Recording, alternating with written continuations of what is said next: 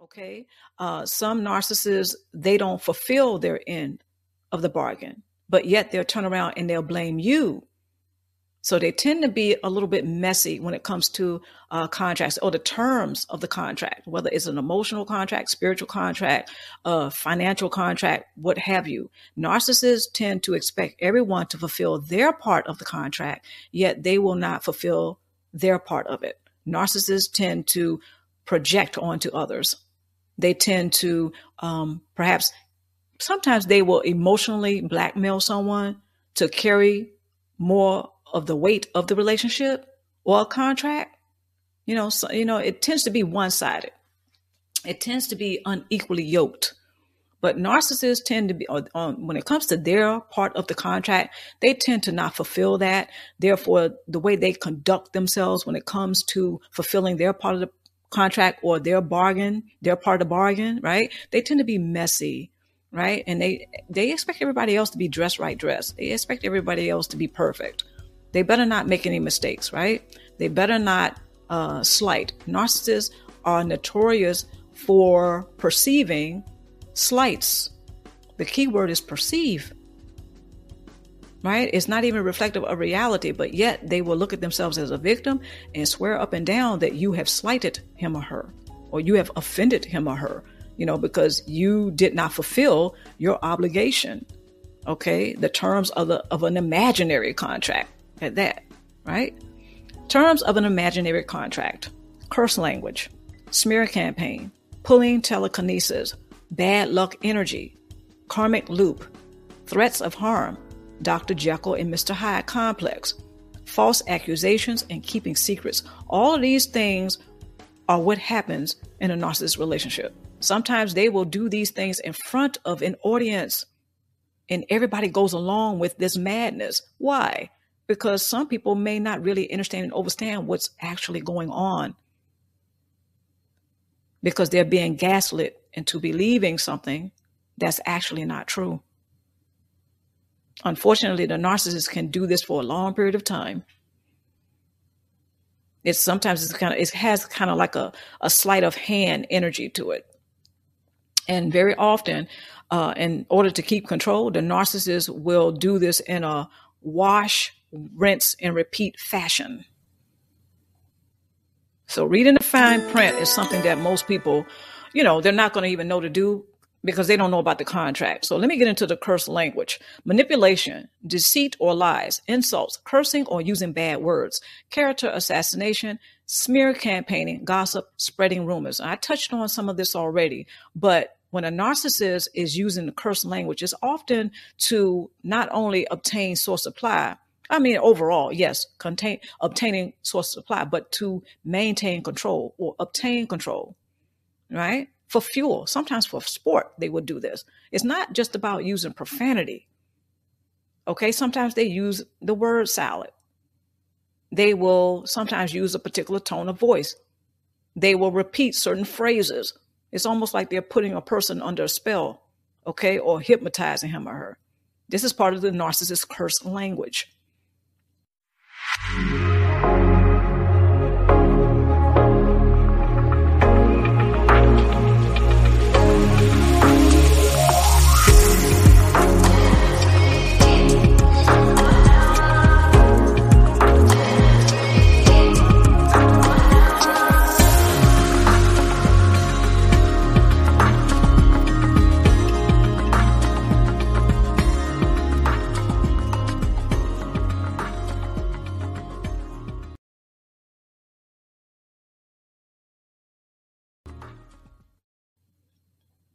All right.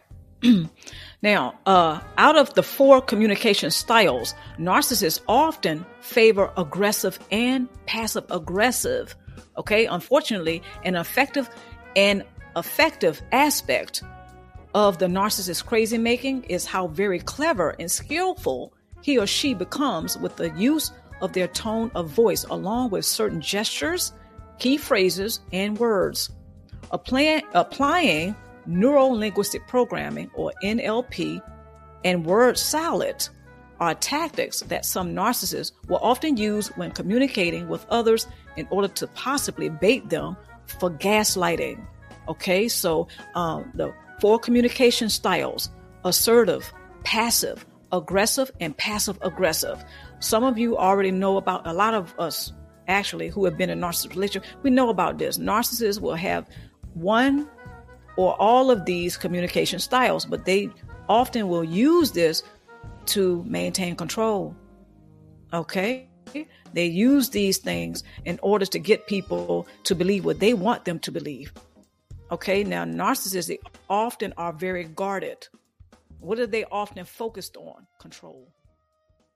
Okay, narcissists tend to take on a cynical stance when it comes to authentic connections with those who do not behave like they do. So narcissists, they tend to be very suspicious, I mentioned this already, of people, especially people that don't behave like they do. Okay, they kind of look at people sideways. They always, it's almost like they're looking for the other shoe to drop. If you are nice to him or her, for instance, they often turn up on being cruel to you because they think that you're taking something out of their playbook, and that is using nice to manipulate. Narcissists often do this. So when you're being nice to him or her, right, when actually you're just showing kindness, right? But they often have a cynical stance. Okay, they often look at you suspiciously, and they're looking at you sideways. Like, okay, why are you being so nice to me, right? So narcissists, they look at that as a form of manipulation or your attempts to manipulate him or her. Narcissists, they're often about the control, not the connection. Control versus connection. Narcissistic personality will more than likely value control rather than connection and are under the delusion that terms of a contractual obligation does not apply to him or her. This is usually the reason behind their tending to be messy on their end of the bargain or contractual obligation with others. Okay, I did mention that earlier, but narcissists, they tend to be messy on their end of the contract, on their end of the bargain. They usually don't hold up their end. Okay, but they're kind of messy about it, right? Sometimes very messy, to the point where people often feel that they've been cheated, right? They have been played, they've been had. But if you do that, right? If another person does that, the narcissist will never forgive, or they don't seem to forgive. They tend to hold grudges for a long time, even if they perceive the slight that actually didn't take place.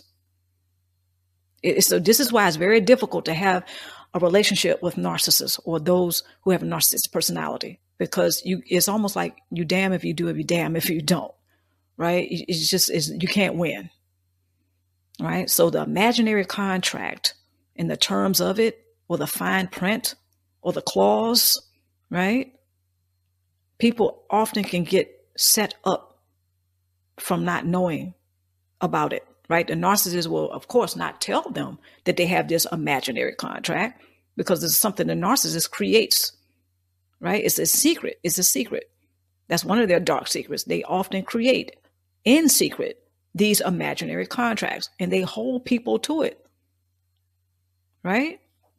And when people don't fulfill those, or they don't, it's hard to even call it a bargain, really. It's not even really fair to call it a bargain, because a bargain means that people have to come to an agreement, right?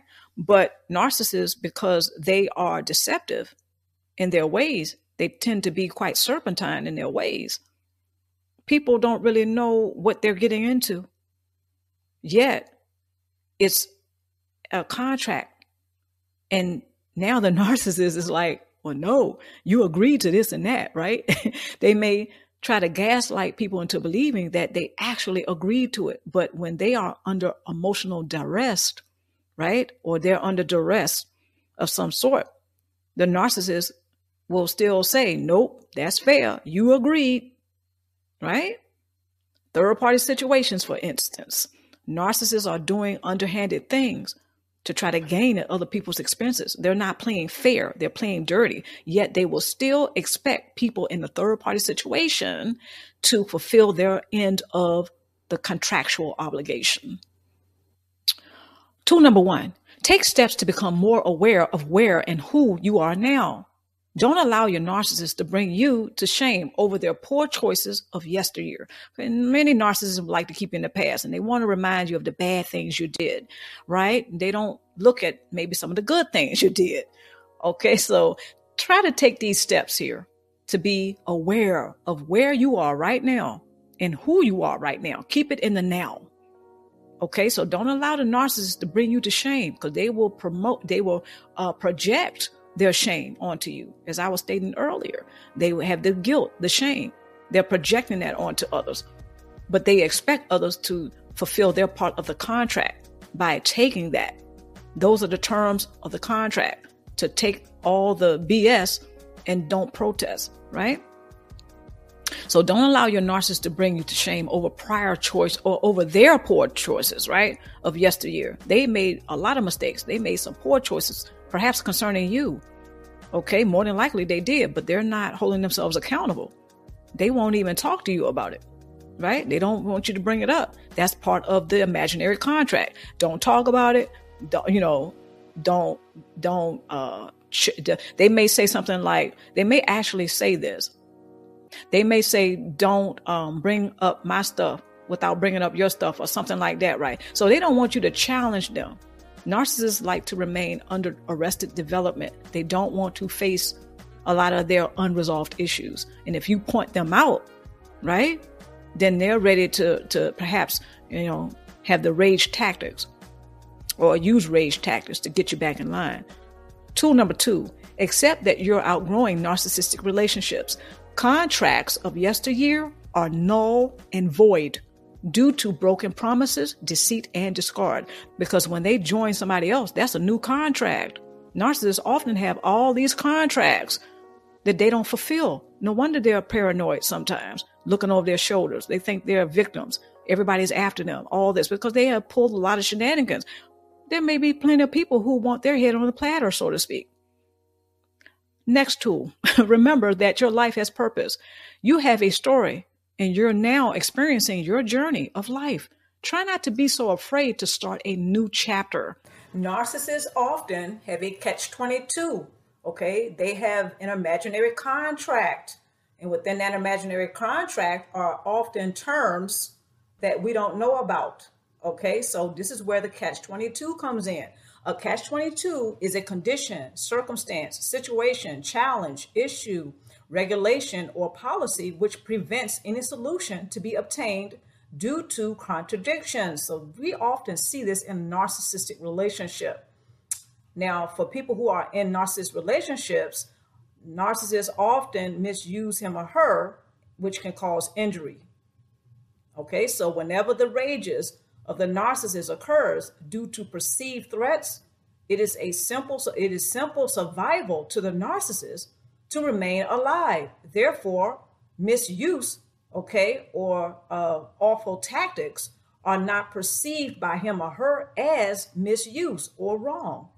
The narcissist would be crazy not to misuse or inflict injury upon others in order to survive and restore their false self-images, even if he or she completely understood who and what their true nature is, or their essence, or the way that they are. If a narcissist really understands and understands, what they represent and who they are, this is applicable right here. It still won't deviate from them behaving the way that they do. Okay, all right.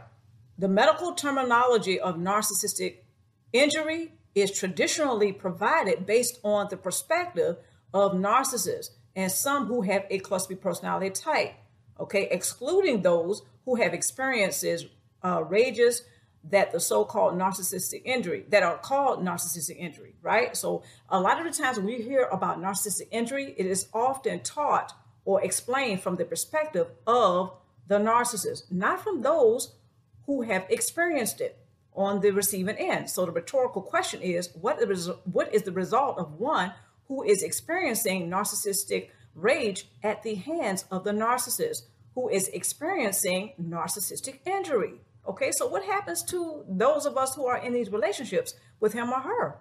More than likely, they will continue to endure psychological, emotional, or physical injury or more misuse, okay, for the duration of the relationship.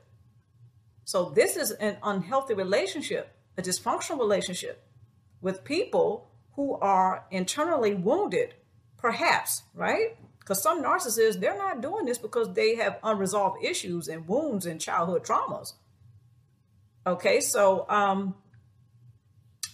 some of these individuals, they may have maladaptive coping skills. They may use certain things to cope, okay, or they may have poor coping skills in order to deal with the reality that they are in a narcissist relationship. And that doesn't just go for those of us on the receiving end, that also goes for the narcissist, even though it may seem like they're winning. No, they just set things up to for their advantage, okay? So they rig the narcissistic game, right, for other people to lose. So it may look like they're winning for a while, but what is the cost? What is the cost of them keeping this charade or the facade going? Narcissists often salivate over the rewards of what they think they're going to get by getting over on other people instead of looking at the cost of what they do. They don't look at the long term. You know, a lot of us have heard that narcissists, and even from our own personal experiences in these relationships, we know and we have come to learn that narcissists, they actually lack foresight. They don't look at what they do. They don't look at the long-term ramifications. They don't look at the long-term effects. So when they are claiming narcissistic injury, it is often an excuse to continue to behave as they do. Therefore, they may cause damages. They may cause further harm to other people. So again, all of this is the catch-22. You're in a narcissist relationship. Okay, you may want to resolve the issue, but even by resolving the issue, it's like you're still stuck. So it's kind of like a dark victory. It's kind of like you damn if you do and you damn if you don't, right? So very often narcissists, they create these false images, but they also create a imaginary contract, okay, with certain terms and clauses that we would never think to inquire about. We wouldn't know about it because, first of all, we don't even know about the imaginary contract. It's only in the mind of the narcissist, and they expect other people to fulfill these terms. They expect other people to fulfill the contract. Narcissists are notorious for going into rages when he or she perceives any threat to their false self.